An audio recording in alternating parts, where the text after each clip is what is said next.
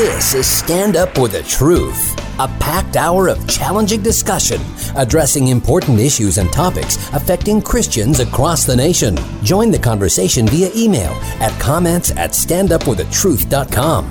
Now, David Fiorazo. Hello, brothers and sisters in Christ. Thank you for tuning in. We've got so much to catch up on today.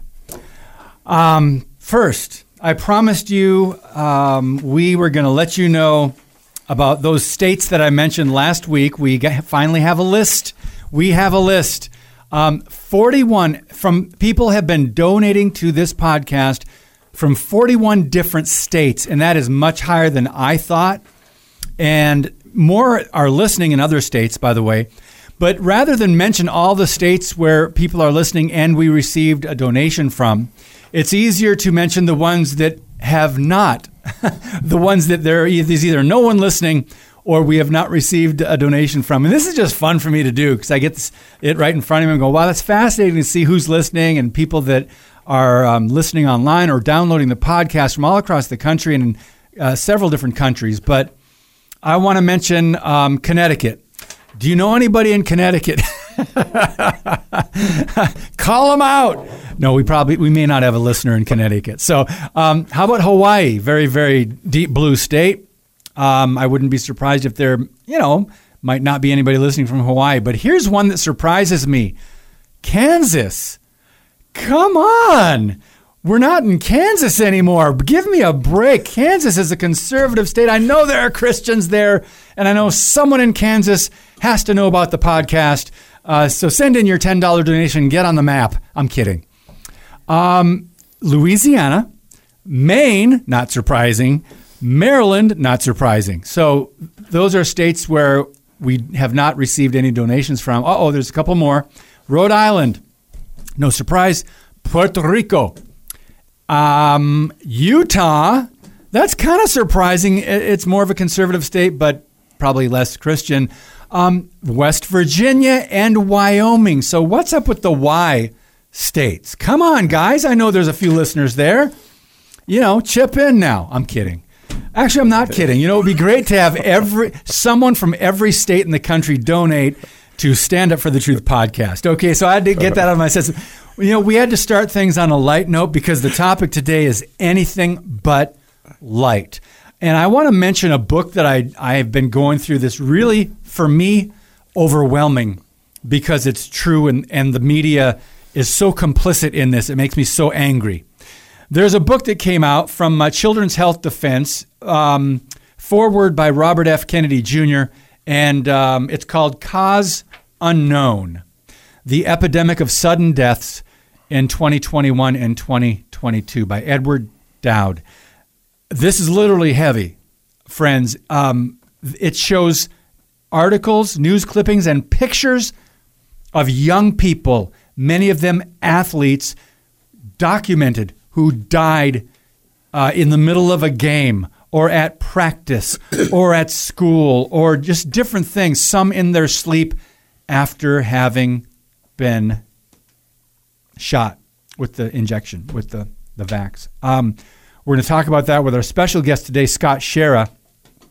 We welcome him back. You can go to his website, ouramazinggrace.net. You can get all you need to know and get up to speed at ouramazinggrace.net. But since he's been busy, the last time we had him on, I think was September, he was here with Vera Sharav, Holocaust survivor.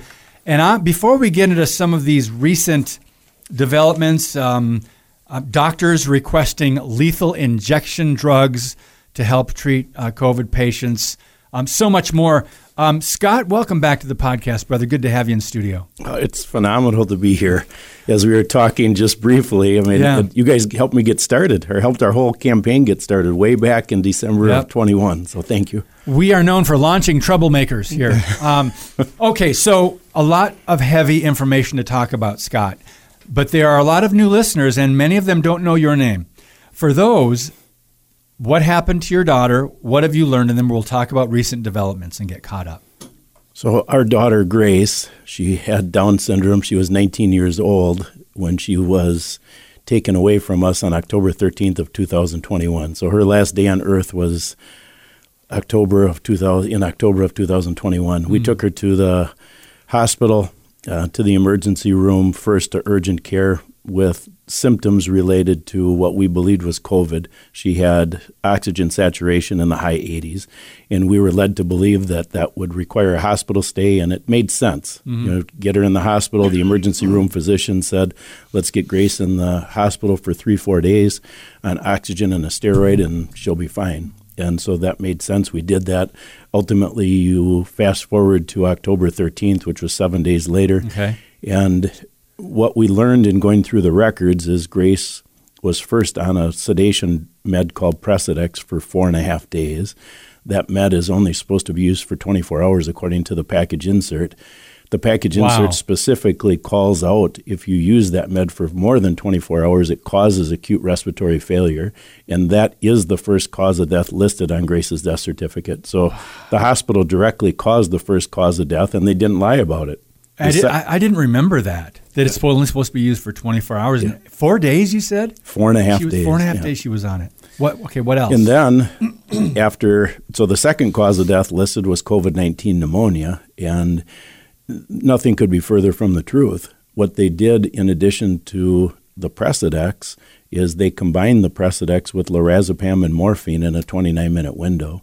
And as we have drilled down that specific med combination, which we're still doing today, I just received some emails from an expert this morning, and it is such an egregious combination that it's lethal. It's lethal. Yes. Early on, an intensivist wrote me and said, the meds killed your daughter. Many people that are experts have already commented on this.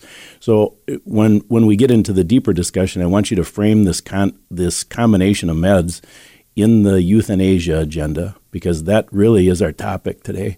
So that combination of meds is the true second cause of death for Grace's last day. And the third cause, which is really the most egregious cause, is the doctor put an illegal do not resuscitate order on Grace the morning of her last day. That morning started out with a call from the doctor telling us that Grace had such a good day yesterday, we should work on nutrition.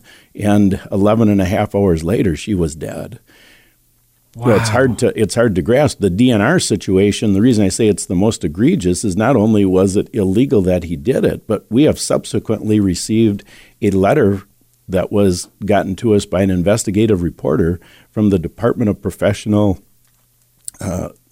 Services in Wisconsin, which is the organization that monitors and regulates the doctors and nurses in Wisconsin. And they wrote on December 5th that a DNR is not required in a hospital setting like Grace was in.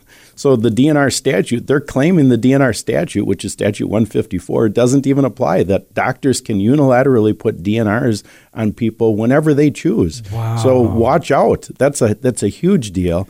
And now I want to make sure people understand that, because it was mind-boggling for you when she started having those last minute complications in the was it you or was it Jess in the hospital room saying, please help her? And the nurses stood back because Grace was put on a DNR, do not resuscitate. But you, the family, did not ask for that. But because she was listed as DNR, the nurses didn't do anything. So was it Jess? Were you in the room at the time? So Jess was in the room. She called Cindy and I. Your daughter. Right. I was taken out by an armed guard 3 days earlier. That's why Jess was there. Cindy had COVID, so she couldn't be there. So now Jess is there. After they gave Grace the morphine at 6:15 in the evening, Grace started to get cold. Jessica tried to get the nurses in. They refused to come in the room. The package insert for morphine not only says to not combine those drugs, but you're supposed to keep the reversal drug bedside and monitor the patient. Reversal drug, what is that? There's a reversal drug that reverses the impact of morphine if you have a reaction to it. And it's supposed to be kept bedside because it's common. So obviously Grace had quite a reaction to it. But you can see why didn't they have that there and why weren't they monitoring her? And it's pretty clear in our mind the why. You can speculate on your own. But right. The reality then is Jess called us as Grace was getting cold. She couldn't get the nurses in, and she called us panicking at 7:20. And Cindy and I screamed to save our daughter. They refused to come in, saying she's DNR. That's when we learned she's DNR. The DNR we found in the records was after going through the records. And we screamed back, she's not DNR. Wow. They refused to come in. And there was an armed guard posted outside the room. So, I mean, this story it's so egregious, and it's led to a lot of digging. And that's how I've discovered the euthanasia agenda. So, Scott, let's I don't want to say speculate for a minute. So Grace was in the hospital for about a week. Was the hospital busy? Did they need the bed? Did they need the room? There's just so many different variables. There's the hospital protocol, which either killed a lot of people on purpose, or just they weren't treating people and giving them what they needed, because a lot of people died on ventilators, and we know all that now. Sadly, hindsight is 20/20. But do you think that's part of this issue here, because the hospital was busy? I don't remember if we specifically mentioned that maybe they needed the bed, and that goes into the money factor. We talked about this on a past podcast as well. How much hospitals got at the time for every COVID patient, every person that was put on a ventilator, every person that died with COVID as the cause. Correct me if I'm wrong, every one of those things added some money to that hospital from the government, correct? It did, and I dug into that after Grace's passing. I had no idea about the money trail, and I dug into it a lot, and I found out that, for instance, with a ventilator, and this really, I think, is the true motive. So this is my personal belief, is the ventilator is the true motive behind Grace's death being on October 13th. So a ventilator in the COVID era, which we're still in, by the way, because the public health emergency was just re-upped on January 11th. Yeah. But amazing. The hospital receives approximately $300,000 if the patient or their family approves a ventilator. So the morning of Grace's last day, the doctor, she had such a good day, we should work on nutrition. Well, the purpose of the call was not that. The purpose of the call was to ask us for the fifth time, would you approve a pre-approval for putting Grace on a ventilator just in case?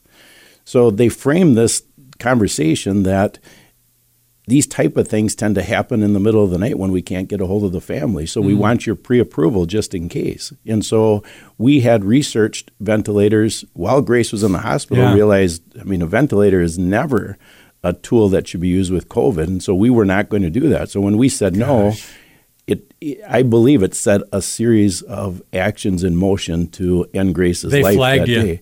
And there's a lot of evidence pointing to that, but the one thing that you asked about the hospital capacity, I was able to find the hospital was at max capacity that day, and so was the emergency room. So did they need to turn the bed? I mean, that's an open question. I obviously am speculating. Connect the dots. We've read a lot now, looking back, not by the media, but by honest journalists and people that really wanted to get the information out to the public as a warning and as something hopefully we will learn from. And that's, that's something that's scary. That kind of brings me to Vera Sharav and her story, because she was with you last time we had you on. One of the most dangerous things is that, we don't learn from history.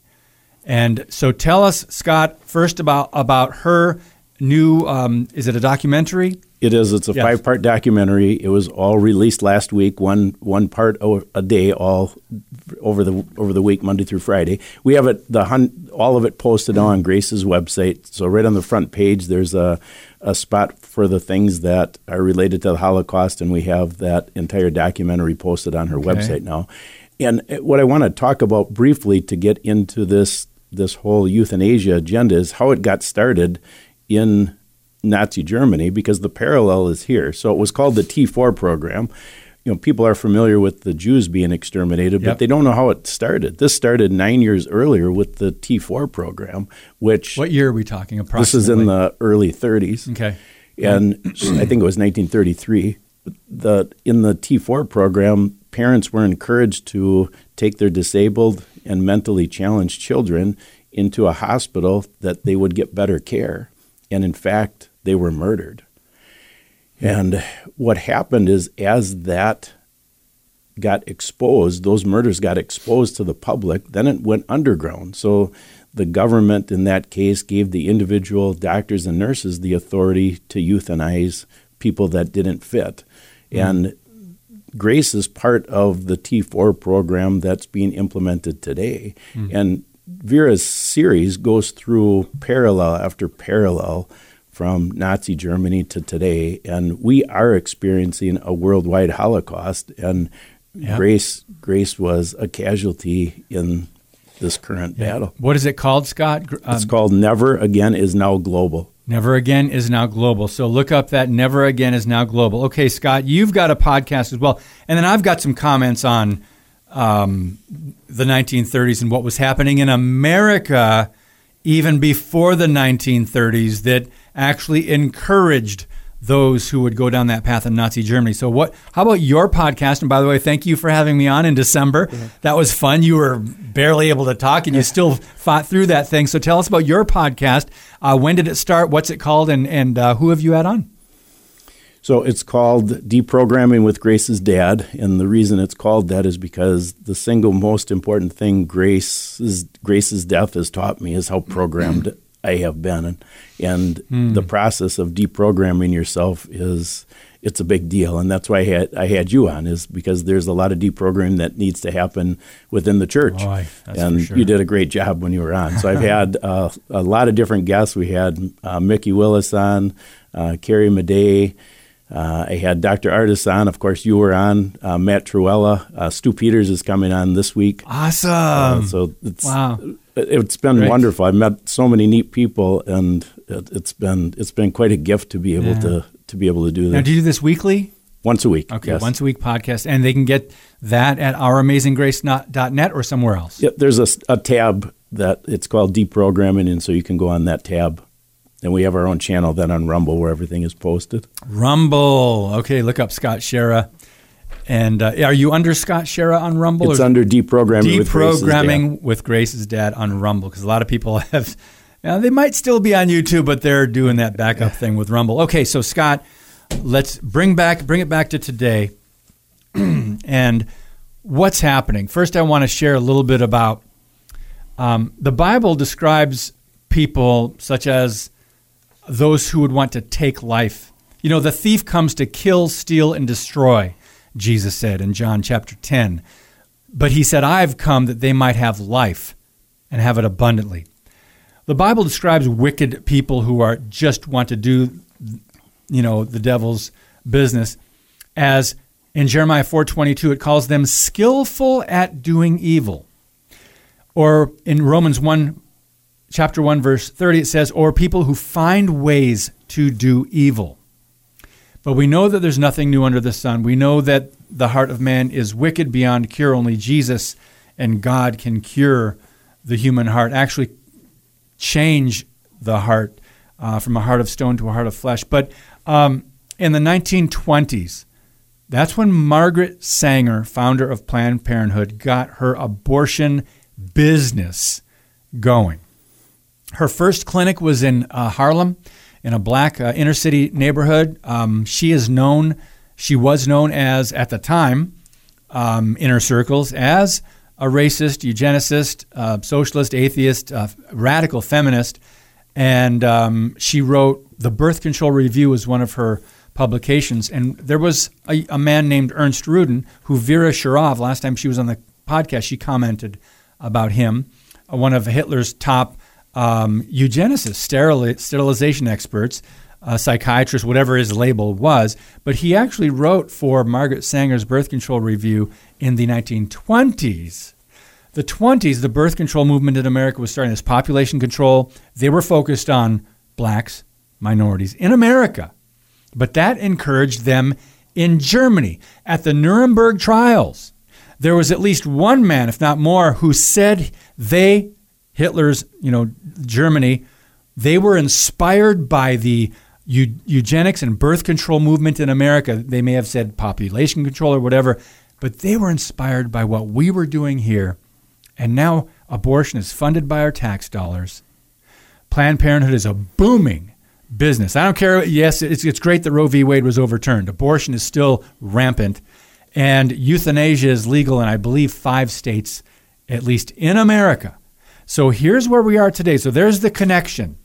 We can't look down our noses at Nazi Germany when we have had a worse Holocaust when it comes to abortion. So, Scott, I just want to set that up and now take us into your recent findings and what you wanted to share today. Where are we going to start? Yeah, people really have no concept that we are behind almost every nefarious thing in the world. But we are so good at projecting our sin and pointing the finger at everybody else. But Yes. we're the ones instigating it. So I want to share another example of euthanasia that happened in hospitals during COVID. So we know Grace was given Precedex, lorazepam, morphine. That combination of meds is given to people in hospice care their last day of life. So those are end-of-life meds. Those are euthanasia meds. Wow. So there's a case that we've learned of that is significantly worse than Grace's. And this is a Down syndrome lady in Connecticut. Her mother contacted us by hearing Grace's story. Her last day on earth was December 8th of 2021. And the combination of meds she was given was fentanyl, midazolam, and zirconium bromide. So people wouldn't be familiar with those, but the mom typed those words into Google, and it kicked back a letter that was written by a doctor, Joel Zivet, that was dated April 6th of 2020. And I did some research on Joel Zivet and found out that he had gone into prison systems to find out how are they taking out inmates with lethal injections, and he was appalled by it. Wow. But he wrote a letter and submitted it to all the states that end inmates' lives by lethal injection and requested the meds. Guess what the meds are? Midazolam, zirconium bromide, and fentanyl. This lady in Connecticut was given that med combination on December 7th, the day before she died. And this man, along with several other doctors, requested these meds from the state prison system, saying, we need them for COVID. This was reported in the news on April 14th, 8 days later of 2020. So they're taking out people with death row meds in addition to euthanasia end-of-life meds. So what does the hospital say? What do they say? Well, they obviously can't say, oh, yeah, we just needed the bed or we wanted to kill this patient. What did they say to justify are they trying to help the patient by giving them these 3? What did they say?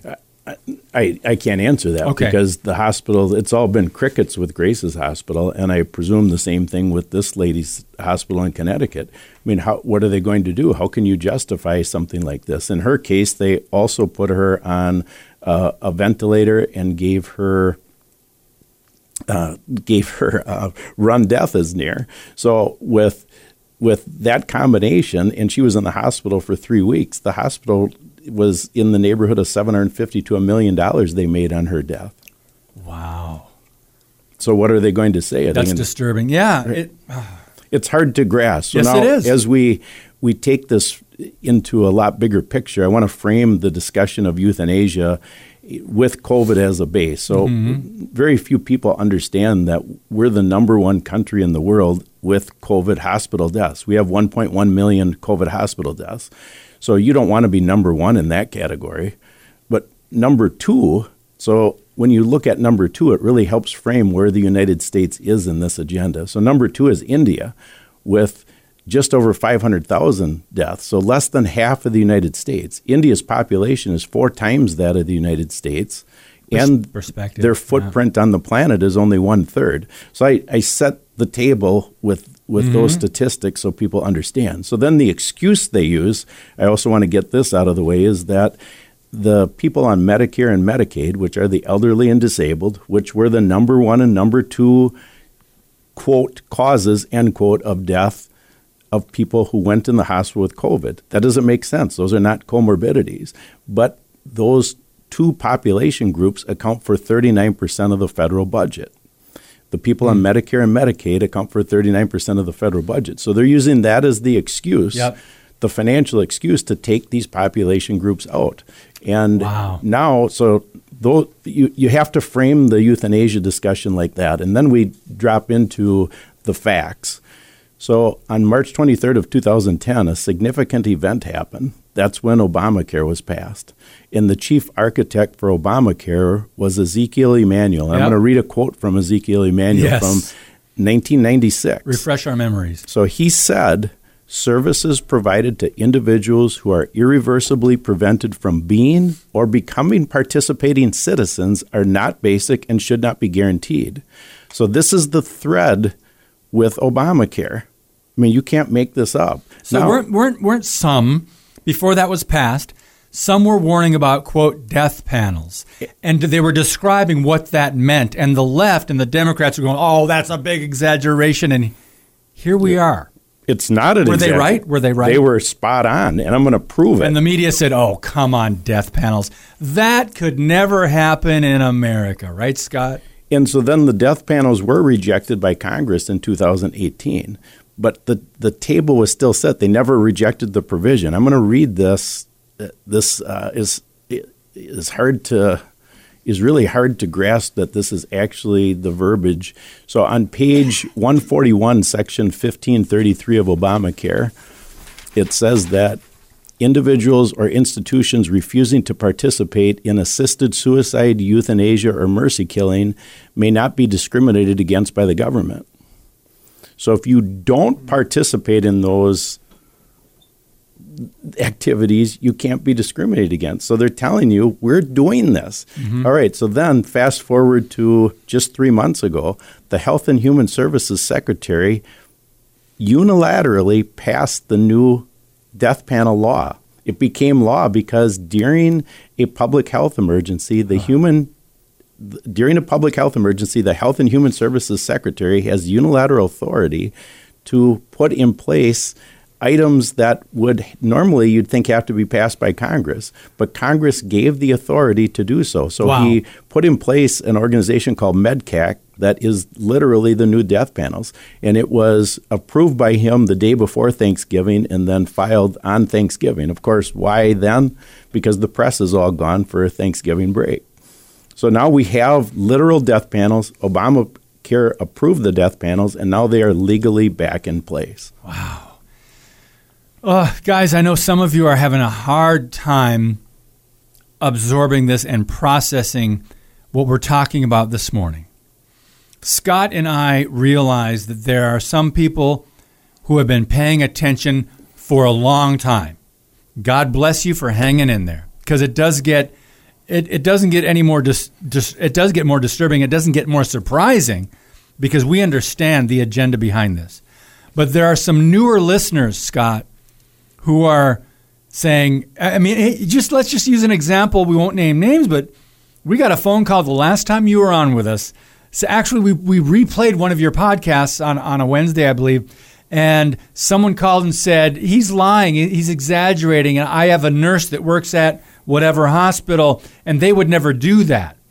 So I called her back. I said, did you ever ask the nurse if they know about what happened with Grace's case? The DNR that the family didn't request, the Precedex, lorazepam, the morphine, the things that they gave Grace that was a lethal combination that should never be used together. Did you ask her if she knows of any of that? And she didn't. But they're quick to call you a liar.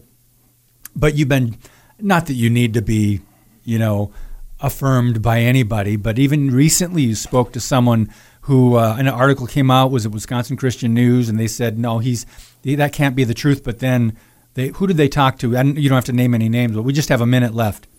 Yes, so I received a call from a reporter from Wisconsin Christian News last week. She had a friend of hers that told her when the report came out that I was lying, and then she called her back this last week and said, he's telling the truth. I just found the same thing she's a nurse in a hospital, and she found a DNR on her own dad in the hospital where she's a nurse. And she didn't ask for the DNR? And she did not, and she's the power of attorney. This is heavy, guys. Did you hear what he just said? Now, unfortunately, Scott, what we know is some of these medical personnel do not want to come forward. That's the sad part. So they're complicit in this. Maybe they don't agree with what's going on, but they don't want to lose their jobs. Correct. That's this is a Dietrich Bonhoeffer moment all over again. Silence in the face of evil is itself evil. We've got a whole lot more coming up with Scott Schara when we come back on Stand Up for the Truth.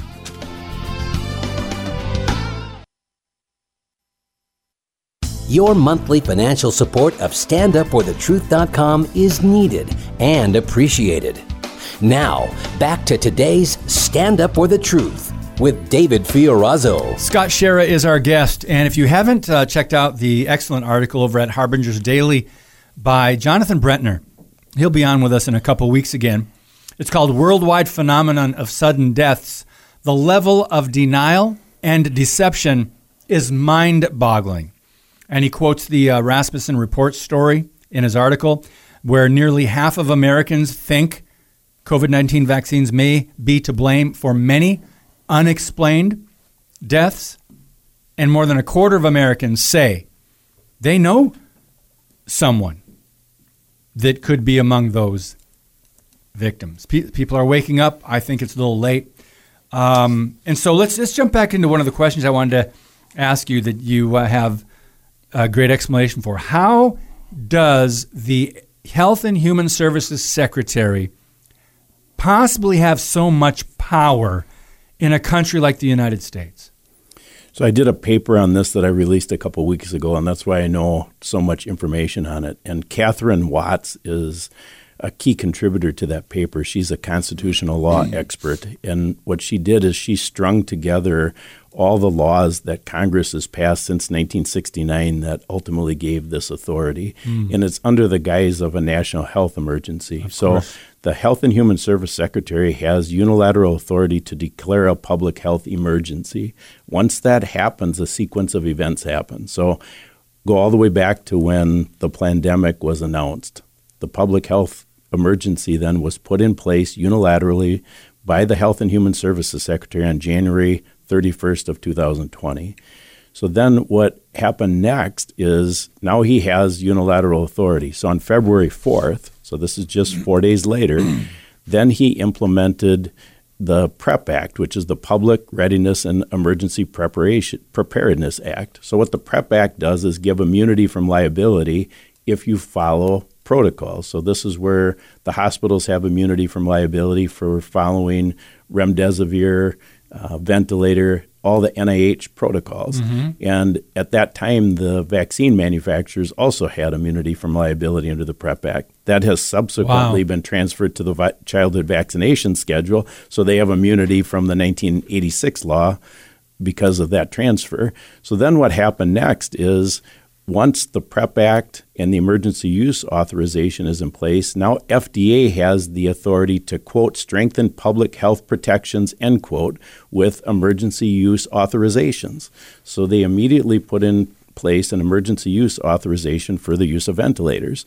So then the next situation is, well, you'd wonder, how did they get emergency use authorization for these drugs? Right. So the qualification for remdesivir, and there's other drugs that are in this plan that they have, the qualification is this, quote, an EUA may be issued only if the FDA concludes there is no adequate, approved, and available alternative to the product for diagnosing, preventing, or treating the disease or condition, end quote. So then we know ivermectin, hydroxychloroquine, those are available. So how could they possibly pull this off? I have the links on that article that I did on Grace's website. It shows they systematically squashed the studies with ivermectin, and then they did an illegal study with hydroxychloroquine so they could get remdesivir approved. Wow. And it's so hard to grasp this. When I saw these things for the first time, it's like, smoking gun after smoking gun. And then the final nail in the literal coffin was the FDA gave emergency use authorization authority to the vaccine bioweapons. And I'm going to call them bioweapons for a specific reason. So now at this point, we've got the whole thing ready. So now they can legally, and this was the message I was sharing when I released the article, legally, the United States government can kill its citizens, legally. Friends, these are strong words, but understand the months and months of research that has gone into this, not just by Scott, but we've got doctors that have come out, and they were at one point being shut down.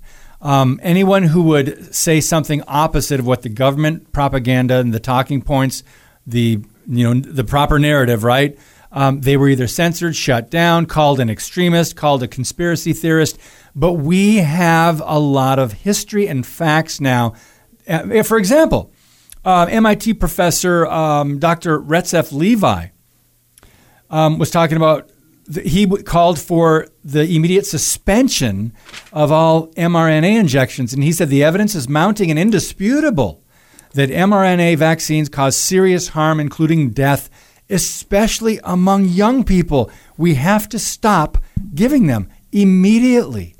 And so there are doctors that are coming out. The problem is the media will not give both sides. They won't give air to both sides of this. I wouldn't even call it a debate. This is a life and death conversation. And one thing I got from you early on, Scott, is people need to be their own advocate.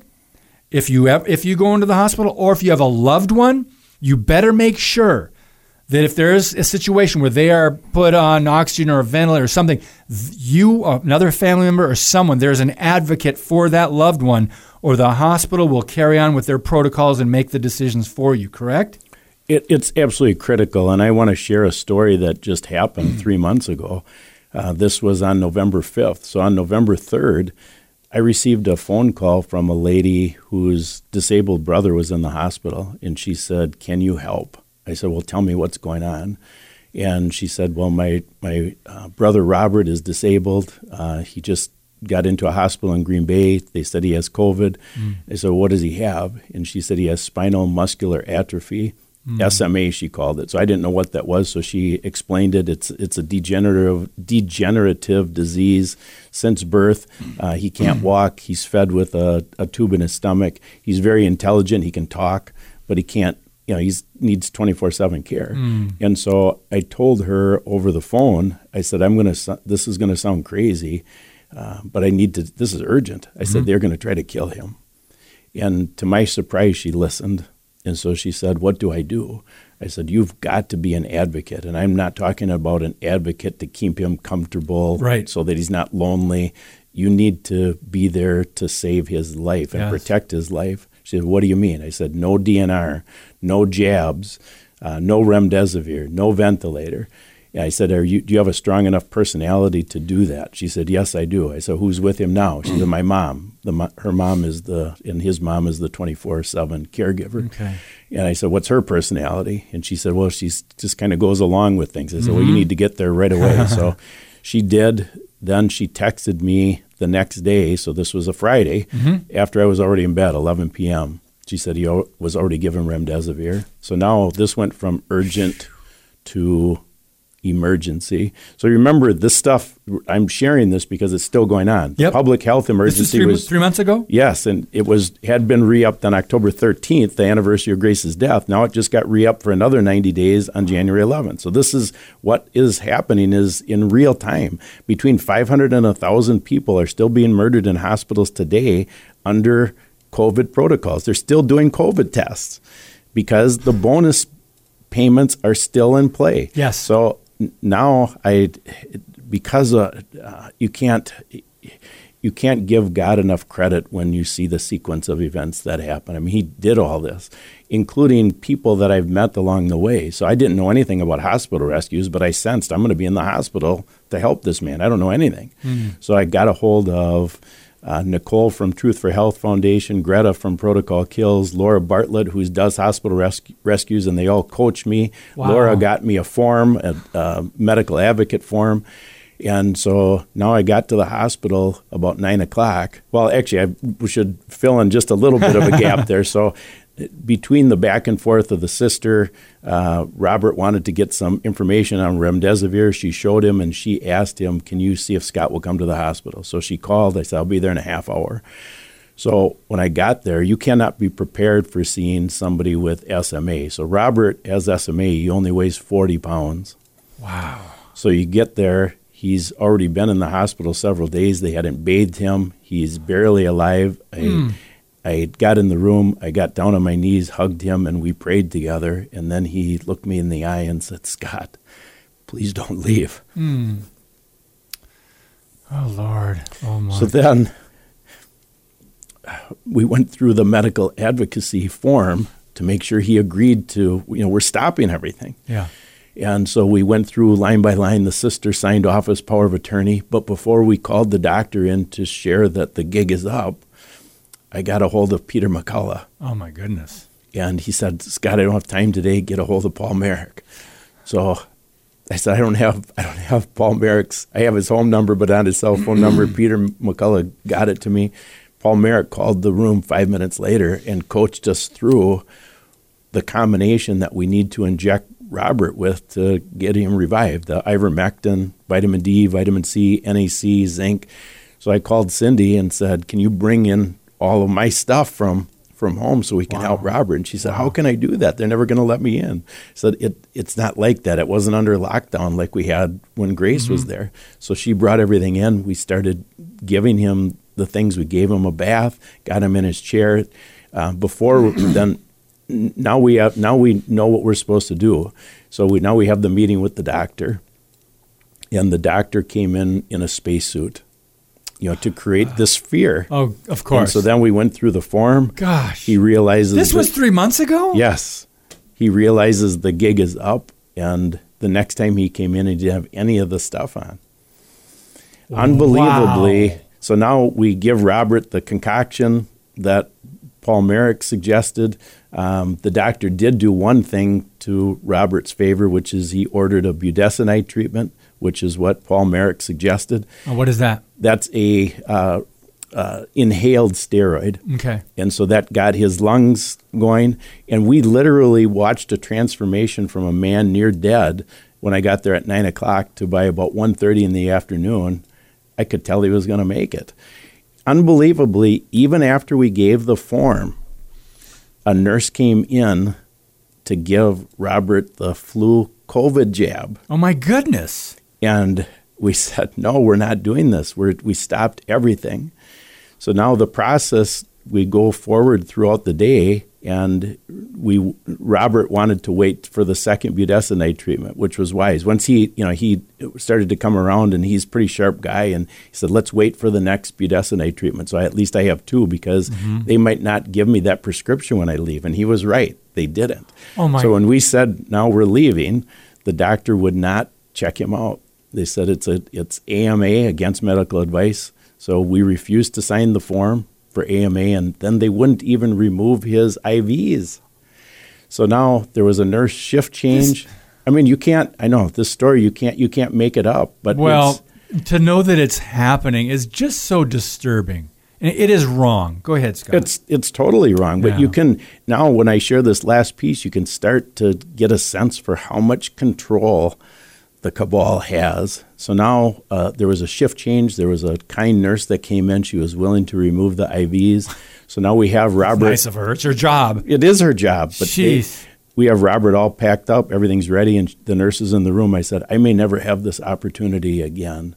So I'd like to ask you a question. I said, you don't have to acknowledge this, but I said, they were trying to kill him.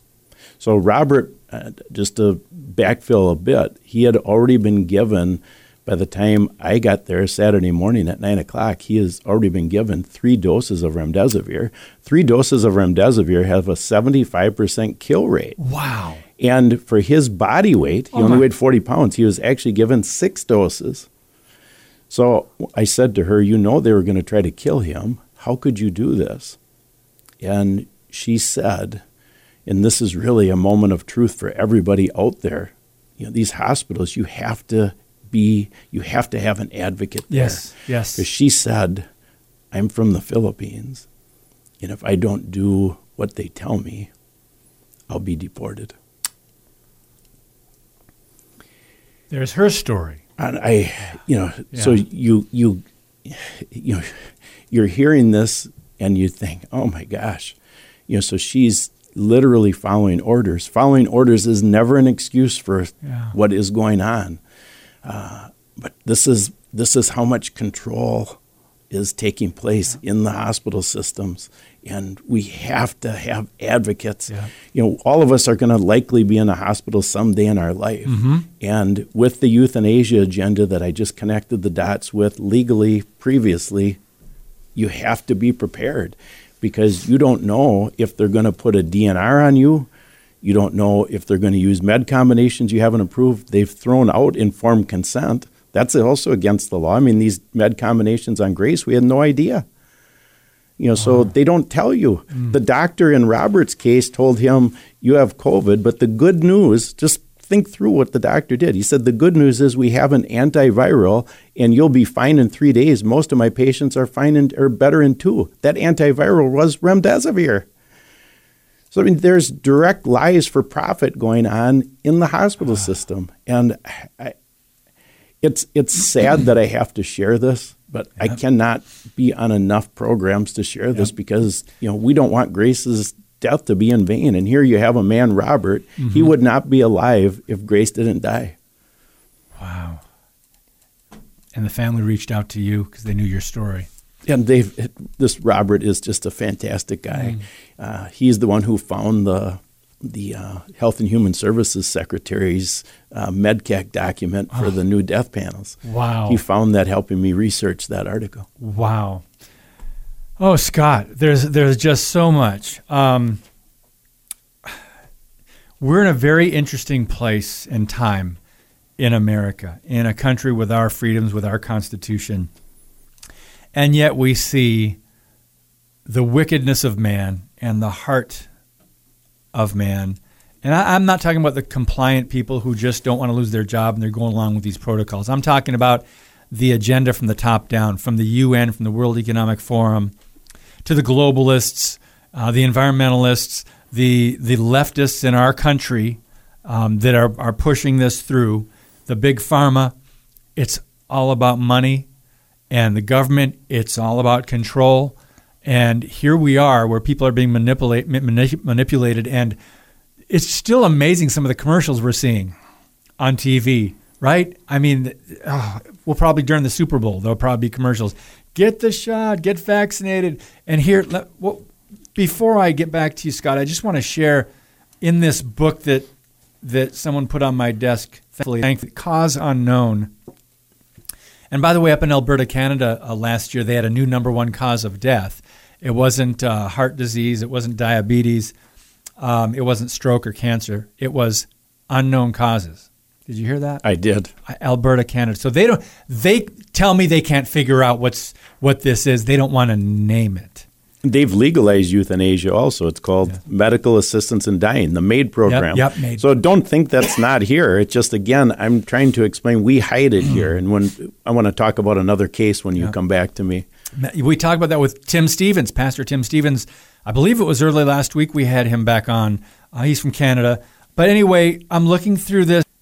It's really sad, but someone took the time and did the research and documented all of these athletes and young people who you likely did not hear about in the news that died either. I mean, there's people that are dying during games, performers dying on stage, some people dying in their death, suddenly dying. I mean, I'm literally looking at, I wish we had a webcam I could show this, flipping through the pages. Scott can see it. There's just story after story of young people, young men, young women, young moms, athletes, and then there's information on how we got to this point. And then there's quotes, people that were quoted as saying, hey, don't worry about it, get your double vax and get on with your life. And this person that said that died, I believe it was 4 days later. There's just some things that are so disturbing, friends, but there is enough evidence. There is enough documentation out there. We've reported on it in many different ways, not extensively, but Children's Health Defense does a great job, and this book happens to be called Cause Unknown, the Epidemic of Sudden Deaths. Go ahead, Yes, Scott. Cindy and I did a presentation for Children's Health Defense just south of Chicago in mid-December, and the billboards, it was literally 50% of the billboards were advertising the jab. Yep. And, that is such an egregious thing. You and I were talking off air about, it takes evil to the next level. Yeah. And I want to explain how evil this is. So this story, unfortunately, didn't get the traction it deserves because I believe this story, this is the Brooke Jackson case. Okay. Brooke Jackson, this is maybe the biggest story of COVID. On January 8th of 2021, she filed a False Claims Act against Pfizer. This is big-time news. Okay. She was a Pfizer employee. She knew they didn't do the adequate testing, so she files a False Claims Act. Pfizer came back as their defense to say we didn't have to do any testing because the contract we had with the Department of Defense says we didn't have to do any testing. In fact, we didn't even have to produce a vaccine. We were producing a prototype that didn't require testing. So that was their defense. Wow. Then to make matters even worse, on October 4th, so this is just 4 months ago, the United States government came in. This is called the United States Statement of Interest Supporting Dismissal of the Amended Complaint. So the United States government comes in on October 4th of 2022, so just 4 months ago, with a motion to dismiss, adding to Pfizer's motion to dismiss. I'm going to quote from that complaint. I have this on Grace's website. Okay.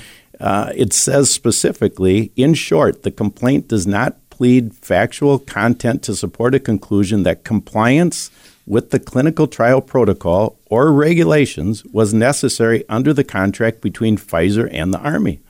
So the United States government is saying Pfizer's off the hook because they didn't have to do any testing because this wasn't a vaccine. Technically. Yes, right? This is mind-blowing stuff. So, this is how nefarious this agenda is. Yep. I also want to just say, because I didn't close up the hospital rescue with people would wonder, how do I get that form you're talking about, Scott? Right, what do I do? And on the urgent tab of Grace's website, we have the links to the forms. OurAmazingGrace.net. And I'm looking for the urgent tab. There it is. It's urgent tab. Hospital rescues. Okay. So we're already down to 3 minutes now. So Scott, just wrap this up however you'd like to. And we can't wait so long to have you come back in. There's just so much to catch up on, always new developments and the new ways of doing evil as we're seeing, and they're covering it up. Well, I want to wrap up with two things. The first thing is the single most important thing that we could ever talk about, and this is what we have been programmed to believe, and we've been programmed to believe in man. And Jesus died, was buried, and rose again on the third day so that whoever believes in him will have eternal life. Amen. And we are hoping by sharing the story not just to save people's physical lives, yes, but to have this story prick your heart. If you already believe in him, I hope it causes you to become educated and learn more, because your physical life will depend on it. We can't be lazy Christians anymore. We have to do something with our talents that God gave us. And if you're an unbeliever, I hope that this story opens your heart. Mm-hmm. And then the second thing is my beautiful wife's birthday is today. Oh, God bless you, Cindy. And because you're not supposed to say how old women are. Don't mention any years or anything. But you can look at me and you have a sense. Yeah. And she's older than me. Okay? Oh, my goodness. She doesn't look it. Oh, thanks, David. I appreciate I'm sorry. that. That was supposed to be a compliment to her, but... No, she reminds me she doesn't look older all the time. And so just because people wonder, she's only 2 months older. Oh, my. Okay. So thank you for clarifying. And happy birthday, Cindy. And you have two paths on this, the notes that you sent me. We're on God's timeline. No one knows the number of our days other than God. Repentance or destruction. And I think what you've been wanting from these administrators at the hospital and the people involved is repentance. Anyway, because otherwise you would have sued them right off the bat. That would be the best thing that could happen. Yeah. If the doctor... Come clean. If they would call today, it would be just fantastic. Yeah. Well, I want to mention just new development here. Most of you know the situation with my wife, Rosanna, and her vaccine-related injury, and her brain and cognitive issues have become pretty severe. She doesn't know what day it is. She can go to church and smile and sing the songs and be around people and get stimulated and encouraged. but she just can't do this basic processing in everyday life. She can't read a calendar, look at a calendar. She is going to be on a podcast with me. We're going to share her story, and I'll ask her questions, and you will hear her response.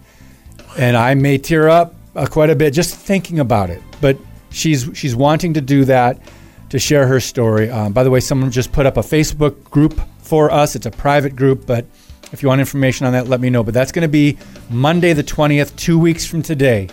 Next week, Elijah Abraham on a Monday, and then my wife, Rosanna Fiorazo, will be talking with her, sharing her story, and what we're trying to do now to still work through this, to detox the results of the vaccine. So tomorrow, John Haller. Never run out of things to talk about with John. We could do 3 podcasts every time he's on. We'll try to put it in an hour. George Carneal Wednesday. Don Stewart of Educating Our World Thursday. Pastor Jeff Solwald Friday this week. God bless you, and as always, keep speaking the truth about things that matter.